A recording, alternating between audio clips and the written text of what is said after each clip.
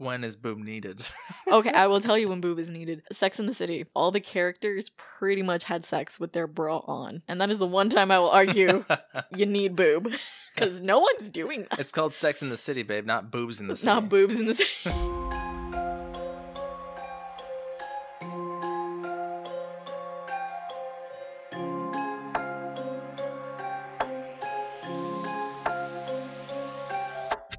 Welcome back to the Shaken Not Scared podcast. Here with you as always, your hosts, Eric and Bibi. Today we're going to be talking about the 1992 film Candyman, directed by Bernard Rose. But before we get into that, how are you, Bibi? It's been a really lazy Sunday, but I'm excited to finally cover Candyman. I've never seen it before. Heard it talked about so much. Let's do this. Yeah, I'm excited too. I want to watch the new one now that we've seen this, because I remember my family always talking about it. They used to scare the shit out of us as kids, because we're obviously from Chicago. They would always say, like, say his name in the mirror. And we had a Candyland board game that they would kind of correlate with Candyman. Yeah, they liked messing with us. Just scarred you for life. Yeah, that, Chucky, bunch of other stuff, yeah. Yeah, this and Chucky take place in Chicago, so very scary to us. What do you have for creepy content? I think me and you probably have the same creepy content. We watched Crimson Peak with Nightmare Fears and Girl That's Scary this week on Clubhouse, and it was a real fun time. Yeah, I'd never seen it. You said you've seen it more than once? Yeah, I saw it closer to when it first came out, and then recently for an article we did for Sheree. It was fun. I liked it. It's another Del Toro film. Gave me Devil's Backbone vibes. The specters are similar, where their fluids are floaty in space. Yeah, definitely his signature style. It's a really beautiful looking movie, but it's not my favorite Del Toro. Yeah, it ends like Gangs of New York for some reason.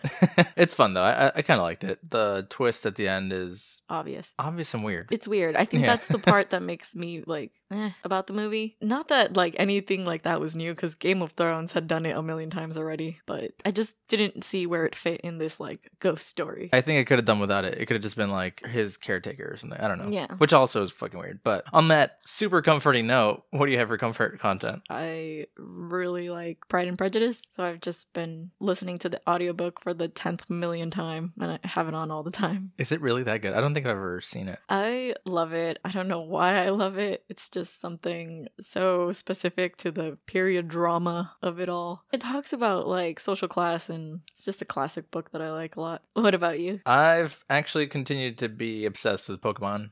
So I got more Pokemon cards and actually made some TikToks. I've been posting like 2 videos a day. Go check it out if you like Pokemon. If not, I mean, it's fine. I'll be a nerd by myself. But I also got Pokemon Snap from Vivi as a Valentine's Day gift. That's early, but we're going to play it tonight probably, because I used to play the one from Nintendo 64 so much. It's going to be fun. I can't wait. Yeah, I like how Switch revamped a lot of the N64 games. Yeah, you still have to finish your All-Stars Mario game. Yeah. It has Mario Sunshine, and I really wanted to play that when I was a kid. I never had a GameCube, and I used to just see people talk about how awesome it was, and I could never play it. Well, I've never played it, so we could play it together. If you like Mario 64, you would love Galaxy. All right, let's play it. Because that's what I've been playing, 64. And you still didn't get my Metal Mario joke about Ghostface. Ah, yes. You won't let that go.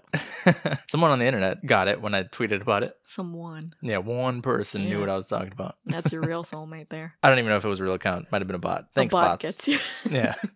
Well, you came up with today's drink. What do we have today? What was the inspiration? Having never seen this movie before, I did know about there being a ton of bees in here. So I just went with the obvious of doing a honey cocktail. I was trying to think of something and found out that there is a cocktail called the Bee's Knees. So I kind of made a variation of that drink because I think it has gin in it, and we did gin not that long ago, so I wanted one with tequila. I just substituted that, and it has a lot of honey syrup in it, so I'm thinking it's going to be really sweet. Love me some honey. Assuming you were going to say because it's sweet, you expect me to hate it. I do really like honey. When you were making me tea while I was sick and I started making my own tea, the ginger tea, I loved the honey. I think that's like the sweet I can tolerate a lot of. It's like the most natural sweet, isn't it? Yeah. Because this drink is tequila, the version I saw of it had mezcal in it, and I didn't want to add mezcal. So I decided to do an adjoining shot with it. So I'm going to call this the hook and the bee sting. I could dig that. Okay.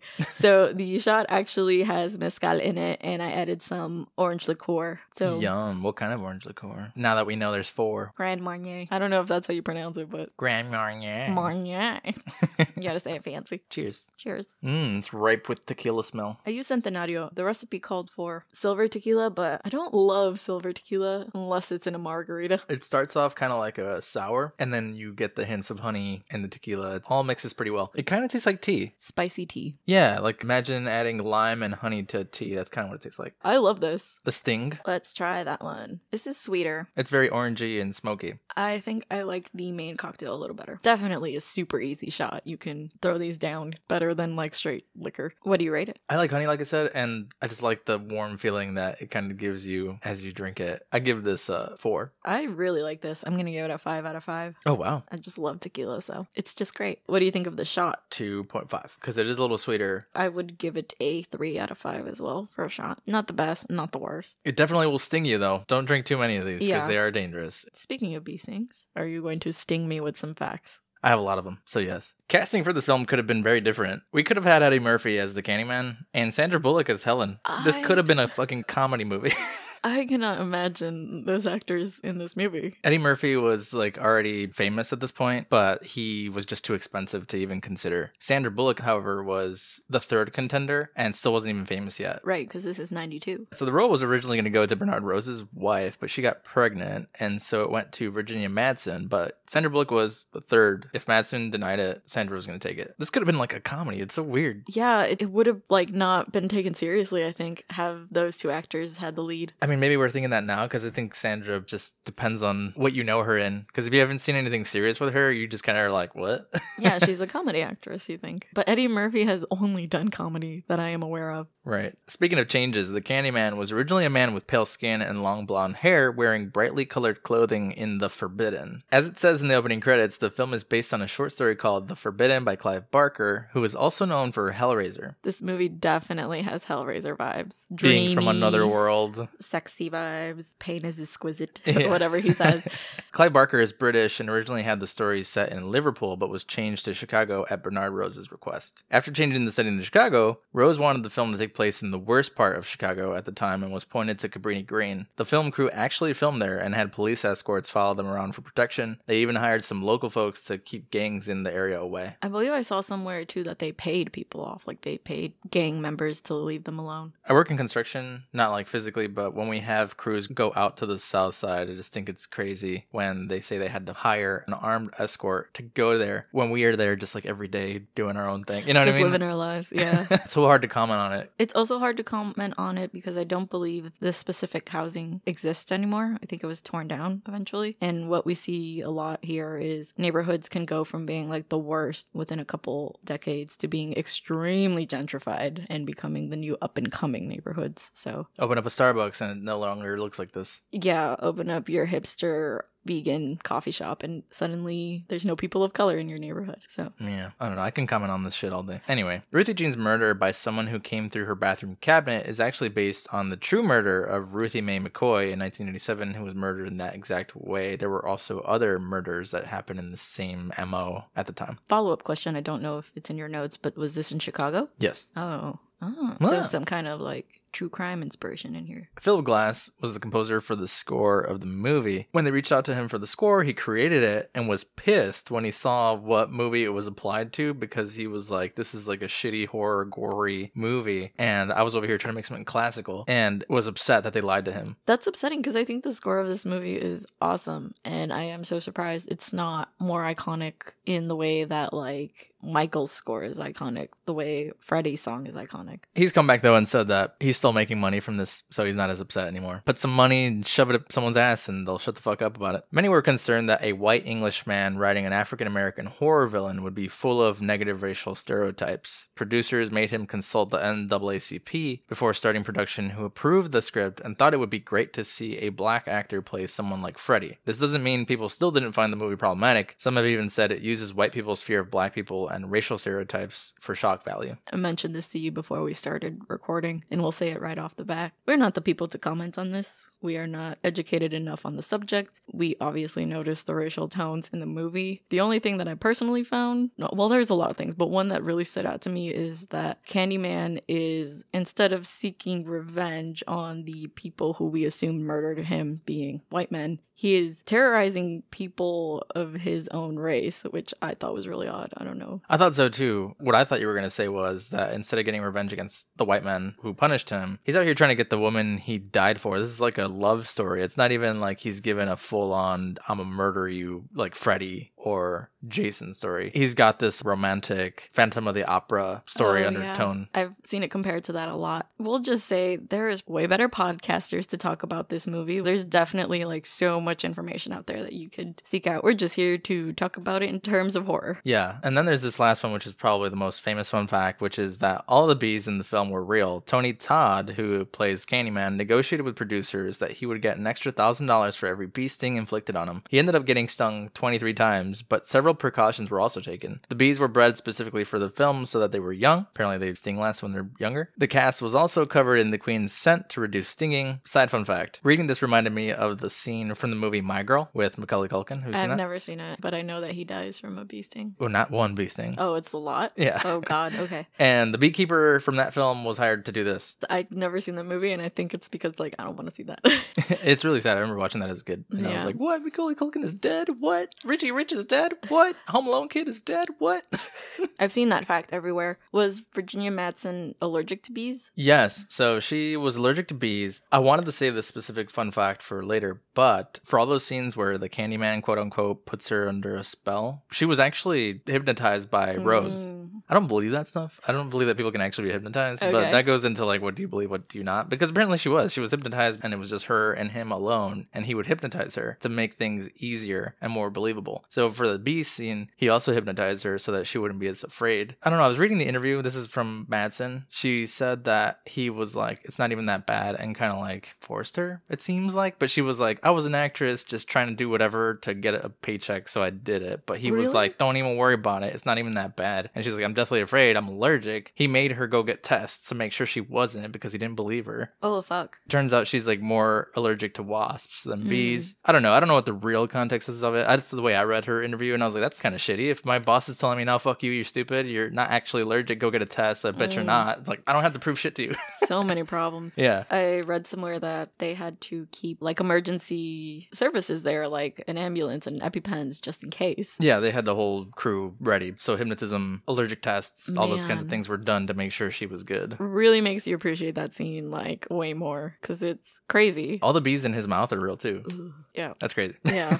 And he got $23,000 just for getting stung. Good for him. What I was thinking about was like 23 bee stings. I just automatically again think of My Girl, but I think he dies because he was allergic. I used to, for the longest time, think that one bee could just kill you because of that movie. Straight up murder you. I thought it was a horror movie. I don't even think it is. I think it's like a romantic movie or whatever. Oh, God. Anytime I got stung by a bee, I was like, I'm gonna die. If anything, after watching Hereditary, keep an EpiPen on you at all times.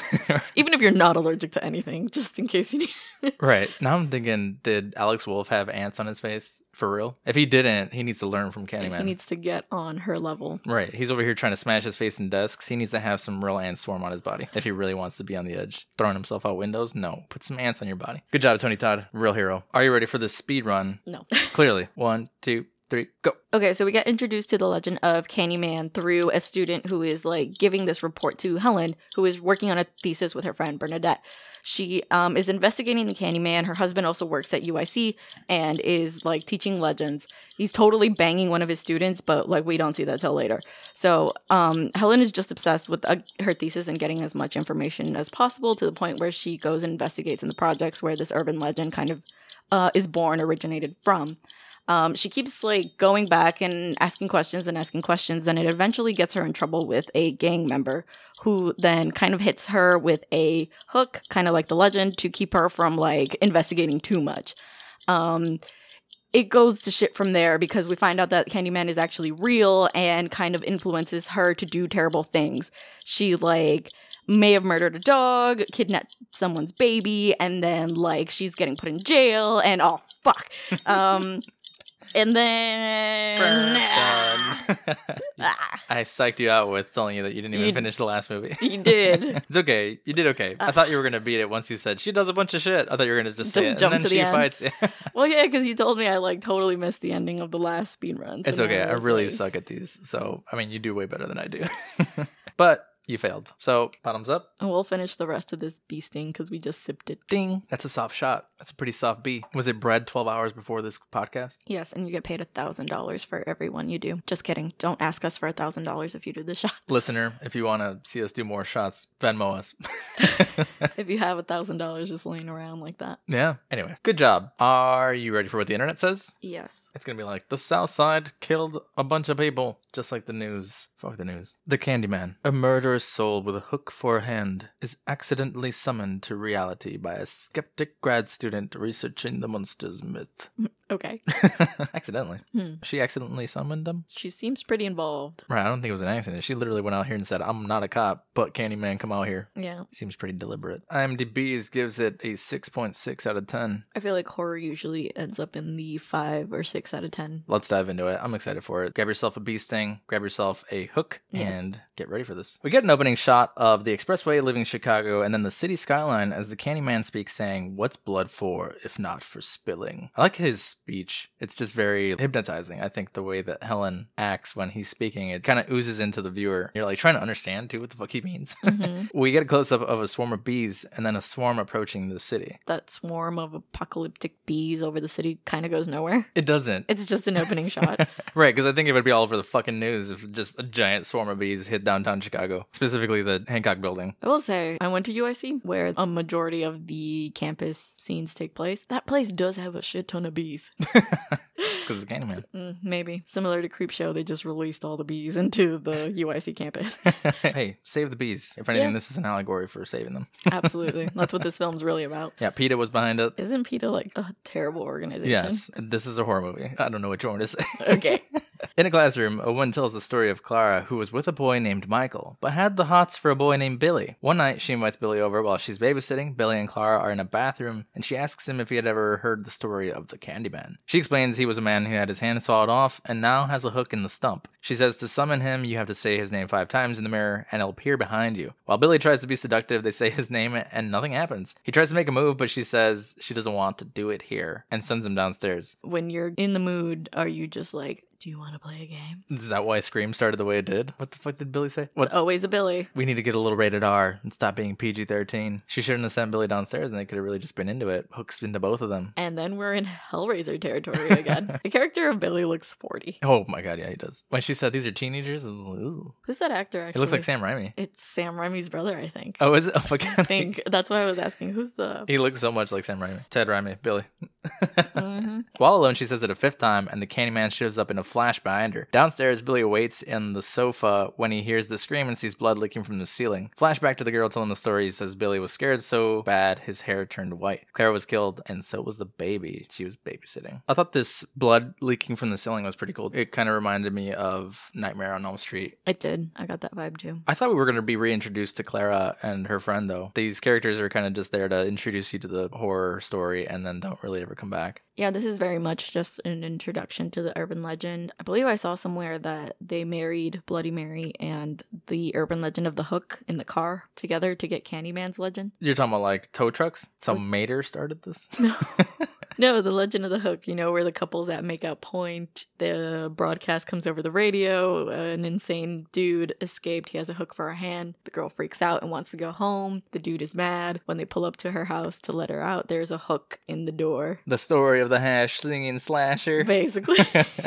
We find out that it is Helen who is doing the interviews on these students. She walks into another classroom to find her friend Bernadette, who is also working on the same thesis as her, interviewing another student. We're not sure if they're students or just people they've found for their thesis. And he's kind of telling a different version of the urban legend, just to kind of show you how much urban legends can change when they're told and retold. Bernadette is played by Casey Lemons. who we literally just covered in Silence of the Lambs. I think this was the last well-known film that she was in before she actually switched to directing herself and has directed a bunch of other things. Apparently one of her students went on to do the new Candyman. That's awesome, but it kind of makes me sad because I feel like she had the potential to be another horror icon and she was like put in the token best friend role. Yeah, I hate that so much. She played literally the same character, it almost feels like. She definitely had more screen time in this than Silence of the Lambs. And again, like Silence of the Lambs was so critically acclaimed, you'd think she would have been casted in more roles. We then cut to Helen walking through the University of Illinois at Chicago, or UIC. She enters a classroom where they're discussing modern folklore and the fear of urban society. Helen approaches the professor and notices a group of students stick around to say bye or comment on the lecture. We get introduced to a girl named Stacy, who is definitely flirting with the professor and stares at Helen for way too long. We find out that the professor is Trevor, and it is actually Helen's husband. She points out how Stacy was glaring at her and blushing and wouldn't even, like, acknowledge her really. And he's kind of like, oh, really? You're gonna do the jealous wife thing? Like, what do you think is happening? He endlessly brushes her aside on her concerns. This entire film. When, dude, like, you clearly are fucking this girl. Clearly. I notice we do this a lot in movies, and I guess I'm just gonna introduce it as a thing. The true villain of the story. We do this in, like, every episode, so I'm gonna award the true villain of this story to Trevor. Ooh, we should just do this from now on. Should we make a jingle for it? Yeah. Are they trash? Yes. Are they the true villain? Yes. Got sidetracked.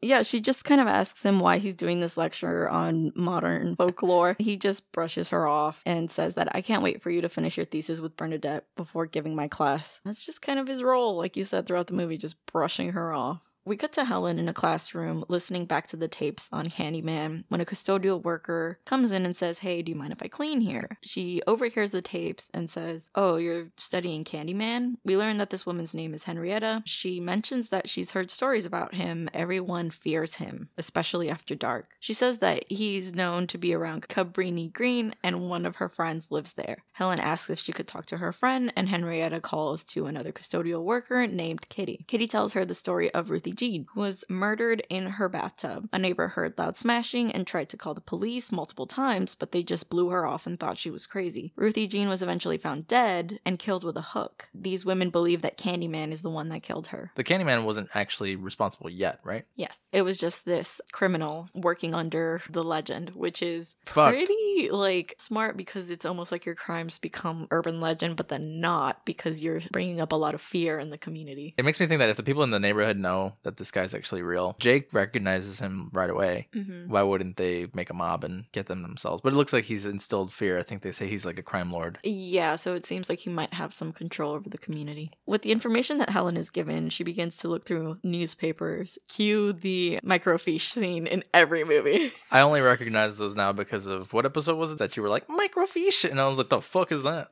Because it's in every movie. I think it was in Ring when I, like, specifically pointed out because there's so much microfiche in that one. That's right. That's right. But it's in every single horror movie. Damn, what a world. Completely replaced by an internet search now in films, I believe. Yeah. Point is, Helen is looking through microfiche. She's looking through old newspapers about the murders of Ruthie Jean and several others that kind of check out with Kitty's story. Back at her apartment with Bernadette, she shows her the articles and says that Cabrini Green is a bad place. People are shot there every day. Helen points out that her building is just like the one where Ruthie Jean was murdered and says her condo was actually meant to be a housing project, but was eventually repurposed for condos. This is like very specific Chicago details, but they point out that because in the city they can do this by hiding the bad side, quote unquote, of the city by using the elevated CTA to block it out of the fancy people's view from the Gold Coast. That here they couldn't do the same, so they had to repurpose the area. And they even make a comment about like, Helen, how much are you actually paying here and every she's month? like, don't ask about it. This is just all very specific to people who are from Chicago. I really wonder if like the cult following of this movie is like part of Chicago. I mean, I'm sure it is. I like seeing a movie that takes place in Chicago. At least we got a couple horror classics. Imagine living somewhere like Ohio. You get no movies. Now I want to look up if I'm there's probably anything in Ohio. lying.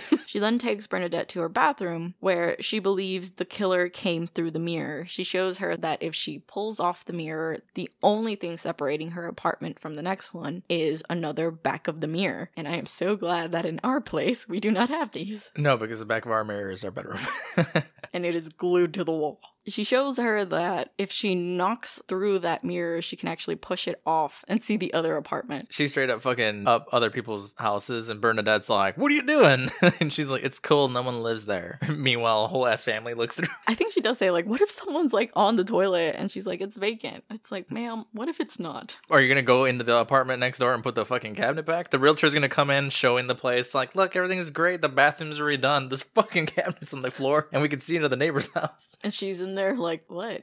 Yeah, taking a shit. They kind of laugh about the situation and laugh off even the existence of Candyman. Helen and Bernadette say his name 4 times, but Bernadette stops short of saying it the 5th time, leaving Helen to be the only one to say it. Helen laughs and calls her a chicken, and they just kind of leave it at that. Idiots. Did you ever play Bloody Mary? As a kid, no, I did not. Me either. But you want to do it today? No. Okay. That night, we get a hallway view of her bathroom cabinet while Helen lays in bed. She starts hearing noise and gets the shit scared out of her by Trevor, who jumps on top of her. The next scene is Helen and Bernadette heading to Cabrini Green. Bernadette goes through her bag, showing all the protection she has, saying there's a lot of gang activity there, and Helen makes fun of her for it for some fucking reason. Like, she's so ready to go. She's like, it's only 8 blocks away. You're over exaggerating. But she's literally been told, like, this is the worst part of the city. Yeah, and again, I don't know if it's just because we're from Chicago and we know this to be true. 8 blocks really makes a difference. We are one of the most, if not the most, racially segregated cities in America. Yeah, when I used to read about Chicago in history books, it used to be like, Chicago is like the melting pot of the United States. I've heard other people refer to it more like a salad. Because they don't touch. We literally have Little Italy, Chinatown, Little Village, which is like mostly Hispanic people. There's also like Humble Park, which is mostly Puerto Rican. Like, it's just so segregated, even amongst minority groups. It's crazy.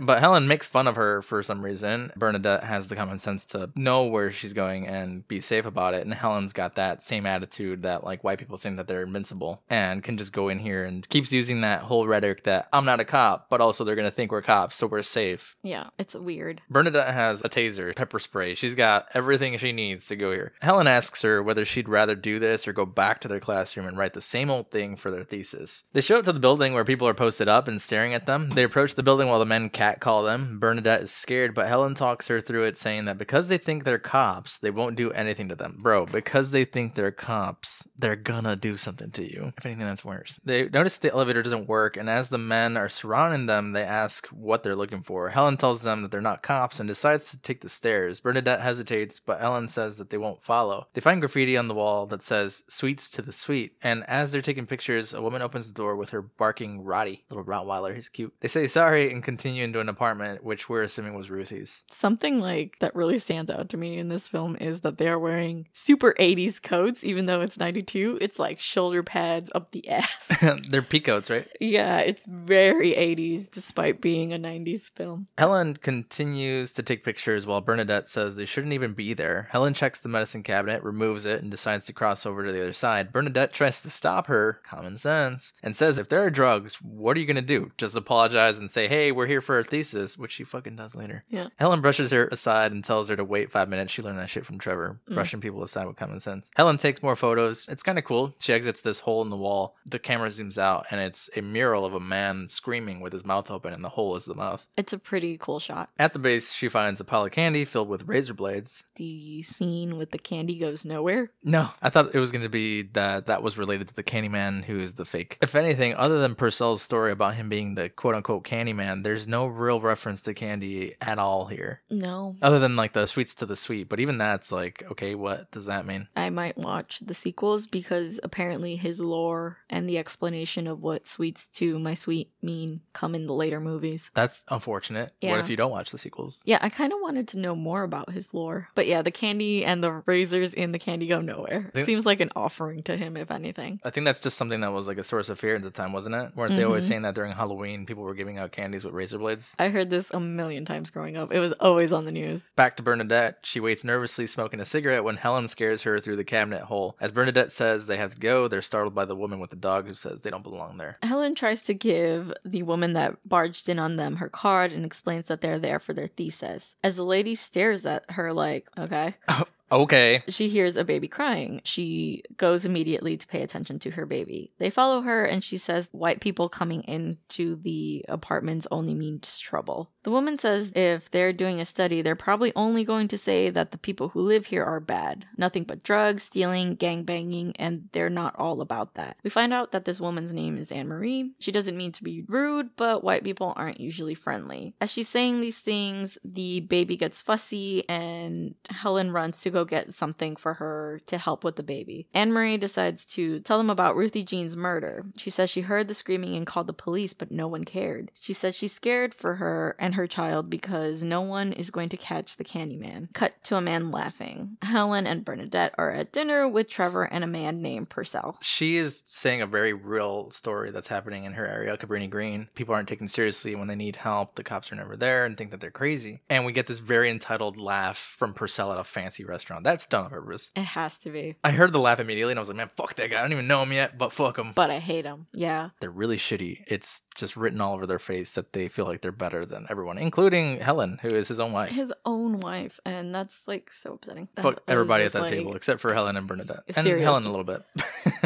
Yeah. Purcell jokes about their thesis and says he can help them with it. Helen snaps back and says that they're going to bury him with their research. Purcell laughs at them, and Bernadette says that they recently visited Cabrini. We have this moment of Trevor kind of telling Helen to, like, shut up. Purcell says he knows what happened there and wrote a paper about it 10 years ago. He laughs in their face as he explains the legend. It's a really funny moment because he's like, you know the legend of the Candyman, right? And then Helen, very deadpan, is like, no.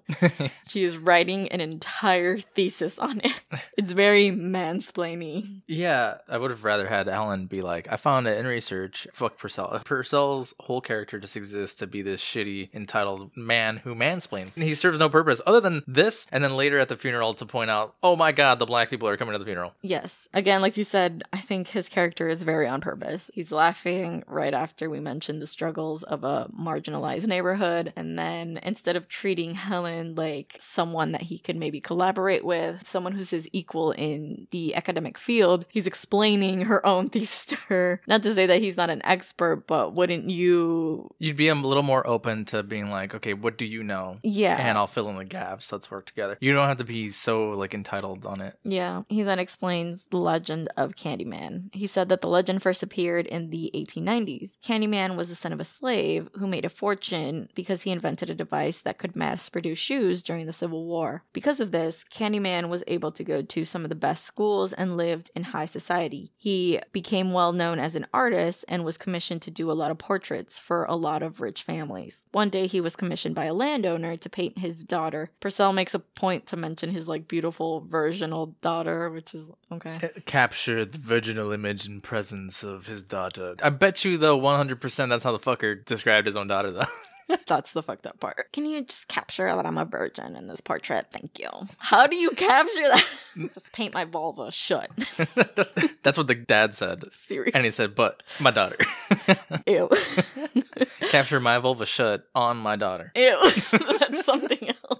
But the two eventually fell in love and she became pregnant. When the father found out, he decided to get revenge and had people chase Candyman down all the way to Cabrini Green. The mob sawed off his hand and replaced it with a hook, and then proceeded to cover him with bees while he was naked until he was eventually stung to death. He was then burned on a pyre and his ashes were scattered all over Cabrini. First of all, poor people. What the fuck? Why do they have to go out here and inhale someone's ashes? Second of all, the way that they put this hook on his hand is fucking brutal because it's got nails in it in the stump. It's a very odd way to torture someone. Yeah, if you're going to kill them and burn them. Why give them a weapon they can use? Because if you did that, I'm swinging.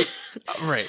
I'm going to start taking you guys down with me. I think he says specifically that the legend shows that hooligans were the ones who were hired. I kind of viewed this as a polite way of a white man saying this was a lynching mob. These were white men. But the entire time that he is telling this legend, we are focusing on Helen's face, who seems to be very entranced by the story. Helen goes back looking for Anne Marie and no one answers. A kid named Jake watches and tells her she's not home. The righty's in the window barking at her. He's so cute. Helen asks him if he knew Ruthie Jean. He hesitates as she tells him she's not a cop. Only a cop would say I'm not a cop. He says he can't say anything or else the Candyman will get him. Honestly, I think at this point Jake's talking about the guy the Lord of Crime. The Lord of Crime. It means that much more later when Jake's like, wait, he's not real? I literally saw him.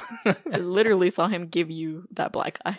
He says he's not scared, but that she's crazy for even looking for him. She says she's not scared either and asks him to show her where the Candyman is. He's like, okay, your own damn funeral. He takes her to a public bathroom nearby and tells her the story of a kid who he says for some reason is a R-word. Doesn't even add value to the story. It's the 90s. I guess we use this language. He says, though, that the kid was murdered there. His mother was at the store across the street when suddenly everyone heard screaming. The people nearby stopped her from running to the bathroom, and a man decided to go check. He says, a big, strong man. The man wasn't in there 5 seconds before running out, his hair completely white from fear. I want to see these people who are allegedly turning white from fear. Some Nancy action. Yeah, but another story that's kind of weird. The kid had his junk cut off and thrown in the toilet.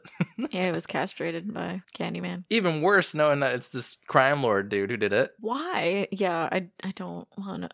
Helen's like, did he die? And the kid's like, I mean, he might as well have. He doesn't have his penis anymore. Yeah. Helen asks, though, if he's sure the Candyman did it. And Jake says, yeah. And she goes in because she's a white lady. And she's got to be up in everybody's business. The bathroom reeks with writing all over. She checks every stall. And the last one has the writing from earlier that says sweets to the sweet. She opens the stall and an arrow points at the toilet. She opens it and finds a swarm of bees inside. Scary. Been there. Really? Public bathrooms be full of all kinds of bullshit where it's literally a hole in the ground and there's just so much stuff in there that I'm like, I'm gonna just shit myself. It's cool. Outside, someone approaches Jake from behind and he turns slowly, saying, the Candyman? In the bathroom, Helen is taking photos when she sees several men enter with the main one holding a hook in his hand. She tells them she's not a cop and doing research for school, just like she said to Bernadette. The main man comes up to her and says, I heard you're looking for a Candyman, bitch, and hits her on the side of the head with the hook. It's pretty intense. Like, the way it looks in this shot, you'd think she'd be dead. I think she would have lost her eye, realistically. I think they'd have killed her, honestly. And cut her dick off, too. They did it to a kid. Why not her? How did she survive? Well, I brought this question up while we were watching it, and it was like, something that she points out later on is like, how smart is it to attack a white woman? Yeah, I wanted to get there because it's just so... It's messed heavy. up. She brings it up later, essentially saying, isn't it fucked up that 2 people are killed in this neighborhood and no one gives a shit? A white woman is hit and they shut the place down. Yeah. And isn't it so sad that this film was made 30 years ago? And it's the fucking same. And it's the same shit. In the next scene, we see a police lineup of several men repeating the line, including the man who did it. I think it's just funny because everyone's just like, I heard you. We're looking for the Candyman, bitch. Helen, with a swollen eye, points him out and is told she's lucky to be alive. The cop explains he's responsible for all the killings, actually. She asks if Jake is okay. Yeah, it turns out he was working under the moniker of Candyman. After questioning, she approaches Jake in the home, who says that he just wants to go home. He's pissed and says that she lied to him because it's supposed to be a secret between them who Candyman is and that he showed her this kind of crime scene. He literally said, snitches get stitches. What the fuck, Helen? We had a deal. Yeah, I don't blame this kid. I literally told you I don't trust you. You told me to trust you because you're not a cop, and then you took me straight to the cops. What the fuck? And he is now afraid that Candyman is going to get him. She reassures him that Candyman from the stories is not even real and that they've caught the man who did it. Back home, Helen sets up a nice dinner to celebrate with Trevor. Quite some time has passed because her eye has healed. Trevor shows up late, and the scene only really serves like 2 purposes. One, to let us know that Trevor's kind of doing some sketchy stuff, and later on, it becomes kind of a sweet moment between them that Trevor is remembering. She asks, are you hungry? And he looks disgusted, like, yeah, I am.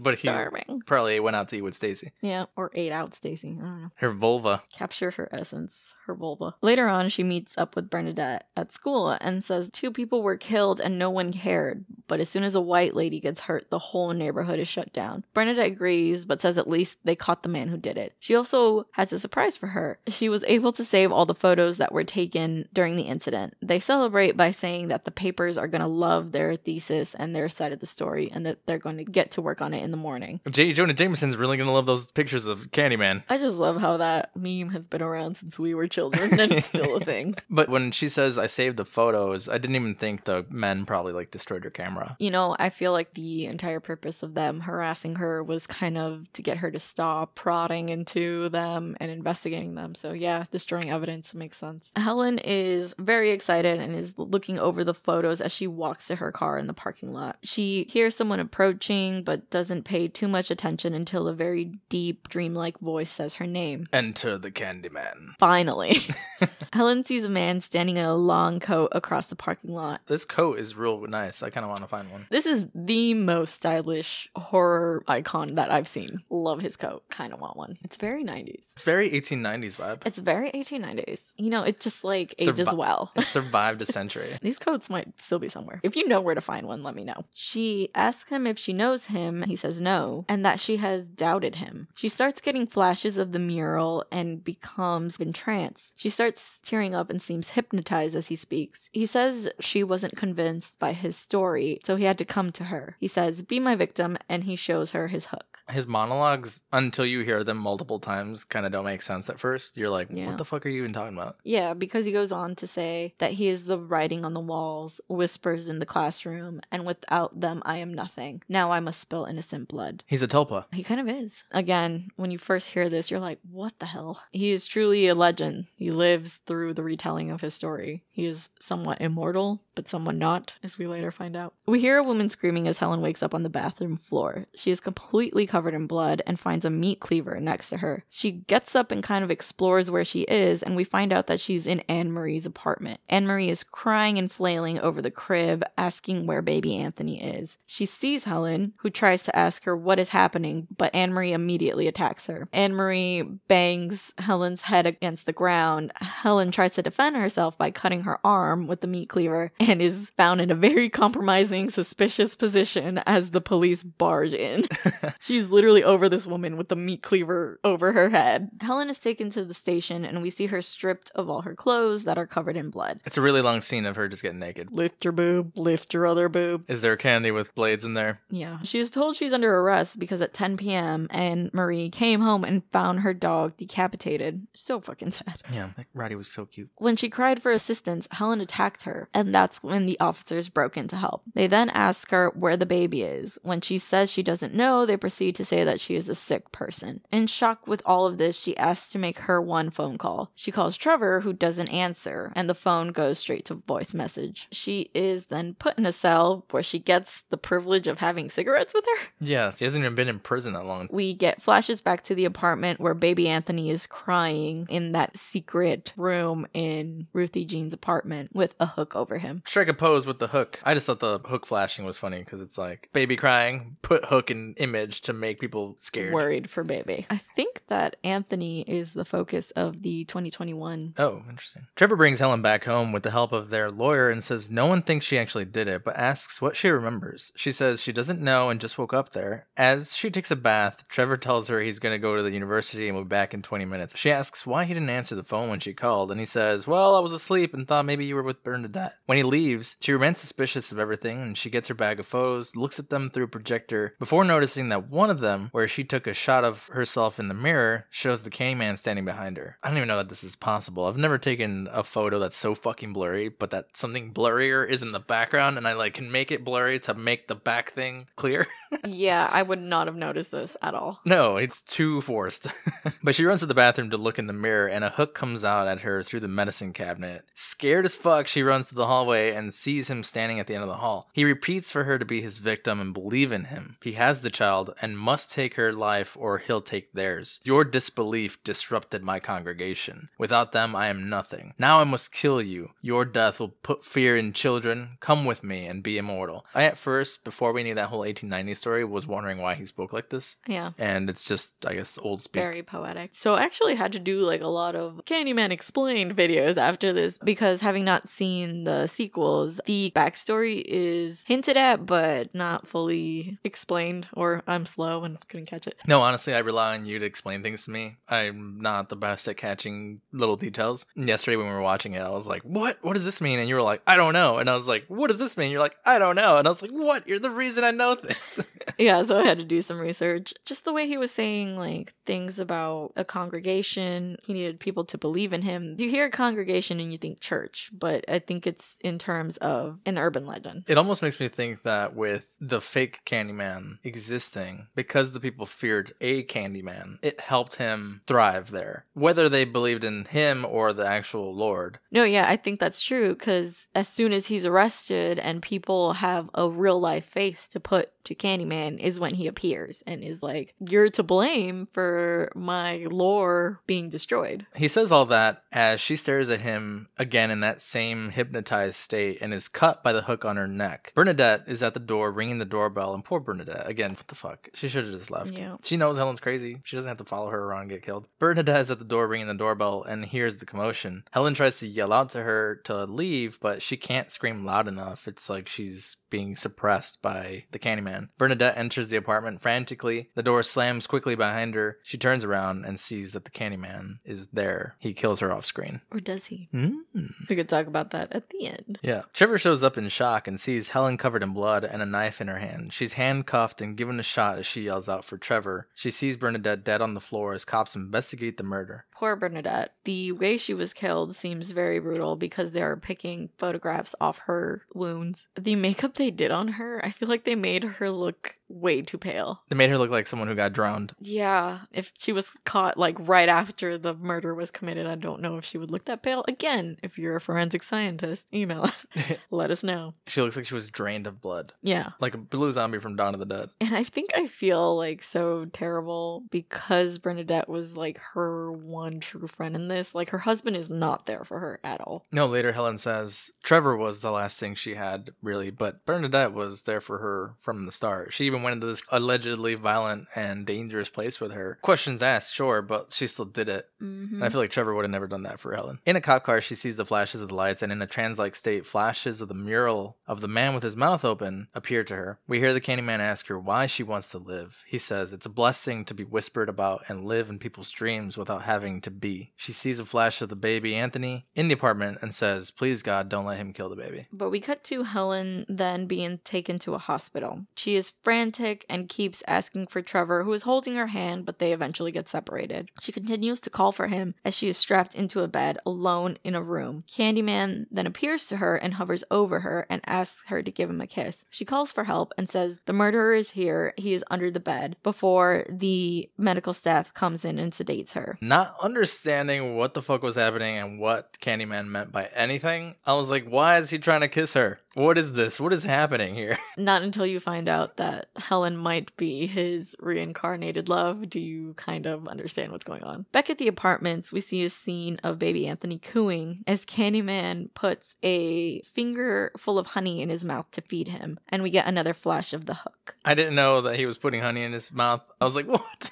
First he wants to kiss Helen, now he's sticking fingers in baby's mouths. What the fuck is happening here? I'm pretty sure it's honey that he's putting in his mouth. We can like double check that, but it came at a time where I was like, yo, would this baby even still be alive? It's been so many days and it hasn't been fed. And then I was like, oh, I guess, yeah, if you're feeding the baby honey. But the next scene we get is Helen being woken up and wheeled to the office of Dr. Burke, who informs her that she's been there for a month, but she's been drugged on Thorazine the entire time. And is this legal? I mean, it was state mandated, okay? We've learned that the law can do whatever the fuck they want. I mean, this feels very illegal. But Helen is surprised and yells at him. He informs her that it's state mandated because he is part of her defense team as she is being charged with first-degree murder. He asks her what happens, and she's trying to say that she is not capable of murder and that she is not crazy. He then shows her footage of when she first arrived. In that scene where we saw Candyman floating above her and then under her bed, we now get the camera's point of view where she is just talking and screaming at nothing. Yo, kudos to Helen, though. I think if I had seen that shit and I, like, truly went through this, I'd be like, I'm fucking crazy. I don't know what I'm doing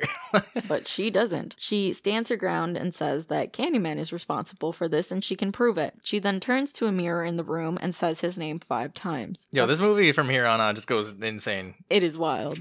Burke just kind of looks at her disappointed before he starts screaming in pain. And we see Candyman behind him stabbing him repeatedly with his hook, all the way along the back of his neck. Helen screams as Candyman removes her restraints and jumps out the window. Very stylish, I will say. Saying, tonight the congregation will witness a new miracle. The staff begins to realize something is wrong and is banging on the door as Helen decides to climb out the window and follow Candyman. Fuck it. I'm crazy. Might as well just continue to be crazy. What do I have to lose? Fun fact, at some point in the past, they were like, this shit's too brutal. Make it less brutal. They did that. And then now it's like the actual footage from before. It's not even that bad. You just get split all the way to the back. He's just like split in half. And not even in like the worst way. 13 Ghosts, that's fucking brutal. This, not so bad. She climbs out the window and kind of shimmies her way to the next window. This is terrifying. I hate heights. I could not do this. Fast she just does this. No hesitation. Nope. She's already crazy. What else is she going to do? She bangs on the window next door and a nurse or orderly lets her in. Helen immediately jumps on her and slams the back of her head on the floor. I hope this woman's okay because that looked intense. I think the funnier part is that the person who's in the room tied to the bed, another patient, is just staring like, what the fuck?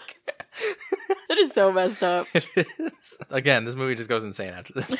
Helen then steals her clothes and uses them to escape the hospital. She escapes and goes home and notices that the door to her apartment is wide open. She calls out for Trevor as she sees the walls are being painted. Pink. Pink. Fucking disgusting. This was Stacy's idea, wasn't it? It's also, I think, very 90s because I'm pretty sure I had an aunt who painted her walls this color. She walks in on Stacy from class painting. When Stacy notices her, she laughs as Trevor comes in talking to her sweetly like a fucking child and also notices Helen. It's disgusting. He's like, does the baby have a boo-boo? I'd punch you in the face if you talk to me like that. I'm gonna start talking to you like that. I am gonna punch you in the face. Domestic abuse. The little baby's gonna punch me in the face and give me a boo-boo. I hated every second of that. Trevor asks her why she's there and tells Stacy to call the hospital. Helen asks what's the matter, scared of something? And asks Trevor if he was gonna wait until she got out to tell her. Or no, were you just not expecting me to get out at all? I think he wasn't. Flashback earlier, when they're holding hands, it emphasizes their 2 wedding rings and gets separated. I think that was just like one more way to be symbolic and say their marriage is over and this is the last time they're seen together. I would argue their marriage was over forever ago. Yeah, the second he was like flirting with that student. The second he was at home for second dinner without saying he was at home for second dinner. Where he keeps coming home late at night. When he didn't answer the phone when she's in jail. And side note, Trevor is not an attractive man. No. Helen is a very beautiful woman. I hate her hair in this entire movie, but... I swear at the beginning I thought she was Scully from X-Files. She looks very much like her. A little bit. I love Scully. This lady is attractive, I will say. She is attractive. And the student who is Stacy literally looks like the exact same as her, but like 2 years younger or something, because it's not even that drastic. Like, his wife is beautiful. Trevor, she wasn't even the fucking lead of the movie, okay? Helen hands Stacy the phone and tells her to call them. Stacy cries and is afraid for her fucking life. Helen hands the phone over to Trevor and says she's not a murderer and that he was all she had left. This is sad because Helen is there to be like, fuck you guys, but also like her whole world has crashed down on itself. And she doesn't go there to be like, fuck you guys. She goes there to look for her husband because she needs support. Yeah, so she's the real victim here, even though they feel like they are. Although I get it. I would definitely think she was a murderer at this point. I think it's just bad timing on this affair started before I realized you could kill me. Yeah. It's like if you started telling me, hey, these things are happening to me and I just showed up. I don't think I would think you're a killer. I would be here to find out what's going on with you. It's clear that Trevor doesn't even give a shit to look into what's happening with her. Obviously trying to alienate her to make her vulnerable, so she will agree to come with him. After Helen says that, she says it's over and leaves. Trevor then runs frantically to the phone. We hear Candyman say, they'll all abandon you. All you have left is my desire for you. Helen goes to the apartment building and sees the mural on the wall with art that shows what happened in the 1890s. She finds Candyman on a table sleeping? ? I thought this was super weird because I thought he was kind of like a Freddy-esque character that lived in like people's dreams and legends. He's gonna take his quick pre-murder nap. Always need one of those. Or he just murdered the shit out of that one guy and he's like, I get one per day. I gotta take a nap before that. Recharge. She approaches with a hook. Did we see when she picked the hook up? Yeah, she picks it up as she's entering. He left it there for her. It's matching his and her murder weapon. He should have also matchingly kicked her in the hand so hard it came off and put the hook in her hand. Anyway, she approaches with a hook and stabs him. He opens his eyes and grabs her. Hypnotized again, she screams that they had a deal. Candyman recites more, saying their pain will be exquisite, their deaths are nothing to fear, and asks her to be immortal with him. It's very romantic. Yeah, there's this whole spinning scene that's happening between them. Yeah, did you know that Tony Todd and Virginia Madsen apparently took classes of like ballet and fencing together to further improve their romantic chemistry on camera? No, I did not, but I did see that this was supposed to be a kissing scene between the two of them, but the studio said, no, we're fine with like tons of violence, but an interracial couple? Oh, really?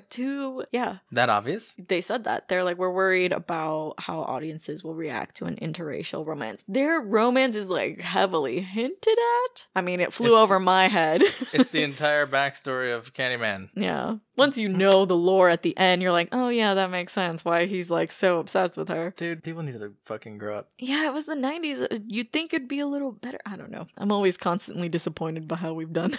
Upsetting. Yeah. When she grabs his chest, she's covered in bees. He opens his jacket and his chest cavity, it looks like he's worn away. You could see his ribs and shit. His chest cavity is swarming with bees. They come out of his mouth as he goes in for a kiss and covers her with his face. This kind of goes back probably to what you were saying. They didn't want to show the kiss and they just put his head in the way. It's implied though, I think, that they kiss, right? Because he shoves bees into her face and mouth. She passes out and the Candyman goes and grabs the baby, saying it's now time for that new miracle, Christmas. This scene is like super iconic and I appreciate it more knowing like how much work went into creating this scene. The authenticity of it makes it look that much better too. I think if it had been CGI, it looked like shit. Right, making it practical was like a commitment. It's wild. I think Tony Todd had to wear kind of like a mouth guard. It's still not enough for me to be like, yeah, I'll put a bunch of bees in my mouth. But maybe if you pay me $1,000 per bee. Honestly, I think $1,000 is too it's cheap. low, right? Yeah. Different times. I would have charged more. Hell yeah. $10K each, sorry. At least. Especially if this motherfucker is over here telling me, like, no, you're not. Go get a test. She Do it needed anyway. to charge $1,000 per bee sting as well. Just per bee. Just per bee, especially since you're fucking allergic. Anyway, Helen wakes up and finds the hook that she had earlier. She makes her way through the abandoned apartment and finds a wall lit with candles and notices a woman on the mural that looks a lot like her. Clearly, she missed her own picture on this first viewing of it. There is writing all over this mural that says, "It was always you, Helen," which is narrated by Candyman. She then hears the baby crying outside and realizes baby Anthony was placed in this giant pile of garbage outside the building that earlier we found out was going to be part of a bonfire the community was going to do. Helen makes her way outside to try and save the baby and is climbing up this pile of garbage. Jake is woken up by all the commotion and sees a hook in the garbage. He doesn't see who's wielding it, but he believes it to be Candyman. He then wakes up everyone in the community and decides that he is going to burn down this pile of garbage. They go out with jugs of gasoline and start dousing the entire pile. Helen finds the baby, and as she grabs Anthony and is about to try and run out with him, she is grabbed from behind by Candyman. At this point, the people in the neighborhood have lit the pyre on fire, and Helen is screaming for help. Candyman says that they'll never be separated again, and I think at this point in the scene, it's meant to represent him, the woman he loved, and the baby that I'm assuming they never got to have together. He's probably thinking all three of us could be mortal together. I'm just so sad.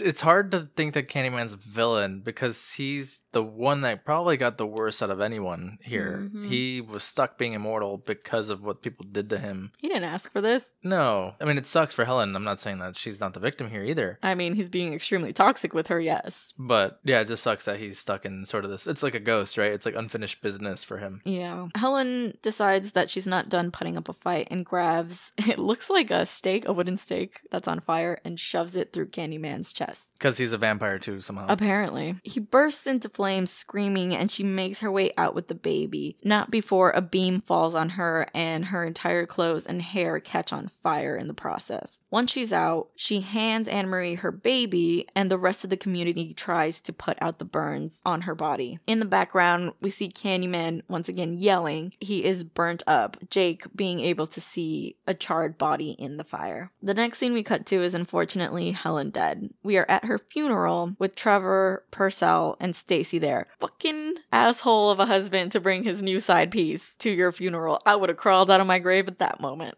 Right. Not waited. Fuck the rules of my summoning. I believe it's Purcell who says, "Trevor, look," as the people of Cabrini Green approach, led by by Anne Marie and Jake. I think there's something like kind of problematic about him saying this because he's the one who's the expert on Candyman. He researched him, but he wants to treat the community that okay, you know where I'm going with this. It's upsetting. Trevor even looks at them in complete shock and fear. They're afraid. But Trevor stares in shock as Jake drops Candyman's hook into her grave. I think it's a nice scene. It kind of emphasizes it's possible that Helen has found her congregation. Back home, Trevor is crying in the bathroom because it seems it's like the only place he can get away from his girlfriend Stacy. Who he obviously finds annoying now. I hate him so much. Well, you're like 40 years older than her, dude. Yeah, you should know that a college student is gonna be annoying to hang out with. But I'm annoying to hang out with, and I'm only 30. Stacy calls out to him to see what he wants for dinner, and she is like annoyed that he's grieving Helen. She is also not great. It's clear that Trevor wants to be left alone. However, he is remembering that scene from earlier where Helen had cooked him dinner. Somewhat crying, he's looking in the mirror and says Helen's name 5 times. A bunch of flashing begins to happen, and Helen appears behind him in the mirror. With her head still burnt. Yeah, she is bald now. Similar to Candyman, it's like whatever they suffered in life becomes their like appearance in their immortal state. She's still hot though. She still looks fucking great. She looks great bald. As he turns around in shock, she says, "Scared of something?" And she picks up the hook that she was buried with. He is then gutted by Helen. Stacy hears the screaming and enters the bathroom where she finds Trevor's dead body in the tub. It's a very goofy face that he's making. Yeah, it's like they told him, act dead, and he's like, bleh. Cross-eyed. She is screaming while holding a kitchen knife, kind of implying she's gonna be framed for it. Yep. It's a very obnoxiously long knife, too. It's the one that little Michael is holding at the beginning of Halloween, because fuck. Absolutely. But the credits roll over this angelic, saint-like mural of Helen with her hair on fire, suggesting that she is now a legend herself. Her own tulpa. And that's Candyman. What did you think? I kind of mentioned it a little bit where I had to do some more research on the story because I was a little confused on the love story aspect of it, but yeah, it's interpreted that Helen is the reincarnation of his lost love. And it makes more sense as to why he didn't kill her outright and is trying to convince her to be immortal with him. I wonder how this pans out in the sequels, but after looking it up more, I was like, oh, this is pretty good. And it's super different from like the slashers of the 80s that we've seen before. Right. His motivations are romantic, which is so different. Prior to her starting to study this, what was Candyman doing for the last 100 years? Yeah, was he just trying to stay alive until he found his true love, or was he content just being an urban legend? Because it would also explain her fascination with trying to uncover as much as possible about him. I'm super glad that she got revenge on Trevor, though. She gives me Hellraiser vibes at the end. Yes, oh my god, it looks so much like Hellraiser. I'd like to see Candyman again. I want to watch the sequels for sure. With this new one from 2021 being a direct sequel to this one, it makes me think that 2 and 3 are probably not as good, if you felt the need to do that. I don't know, because I feel like that's the route a lot of remakes are going right now. This is the direct sequel. Forget everything you knew. Yeah, I'm excited to see where this goes. I'd like to see more lore, find out what happened to Candyman. I don't think he's ever given a name other than Candyman, right? And it has no reason either, because Candy plays no part, but you said maybe it does. Stay tuned, we're gonna watch the sequels. Yeah, I don't know. I really like this. Actually upset that we didn't watch it sooner. Especially since my cousins love to have a grand old time fucking scaring me with it. Watching this compared to others, this one's actually a lot more thematically dense, I think, than like a Jason, Freddy. There's a very different storyline here. No horror icon we've seen before had like a love story behind it. What do you rate this? I give this one an 8 out of 10. I loved the soundtrack. It was beautiful. It's very unique in the slasher genre. I can see why it has a cult following. Really excited to see all the sequels and then the 2021 Candyman. If it has to do with the kid, Anthony. I'm excited for that. I'd rate it a 8.5. I like seeing a horror in Chicago. It is a different enough story that makes me want more. Yeah. Do you want to talk about what scared Loki about this movie? I don't think he actually gave a shit Absolutely about anything that nothing. happened in this. He was actually also hypnotized and found it very quite tranquil. He was like, yes, Candyman, please, let us live exquisitely. Not deliciously. No. Do you want to tell us about it, Loki? He said, let's move back to Chicago. Actually, he wasn't around when we lived in Chicago. But we've taken him downtown. He's been to the Bean. And he also loves visiting our parents. But is that pretty much it here for us? Yeah. Our anniversary is coming up, by the way. Our show anniversary. And we are thinking of covering our first ever vampire movie because we realized that we have not covered one in 50-something episodes. No, while we were on the Clubhouse, one of the people kept bringing up how he's on like a vampire movie binge, and he was naming so many things that I was like, oh man, yeah, I love a good vampire movie. Yeah, we might tweet about it and get a poll going or something. As always, we hope you guys had a good time here with us. You can follow us pretty much anywhere at Shaken Not Scared Pod, except Twitter. Twitter is Shaken Scared Pod. You can send us an email at shakennotScaredPod@gmail.com. Support the show on Patreon. You can get early access to episodes or a bonus episode and themed drink idea every month. Listen wherever you get your podcasts. Give us a follow. Check out our drink videos. Go like them. Be sure to like, rate, review, all that good stuff. Okay, thanks. Bye. Bye.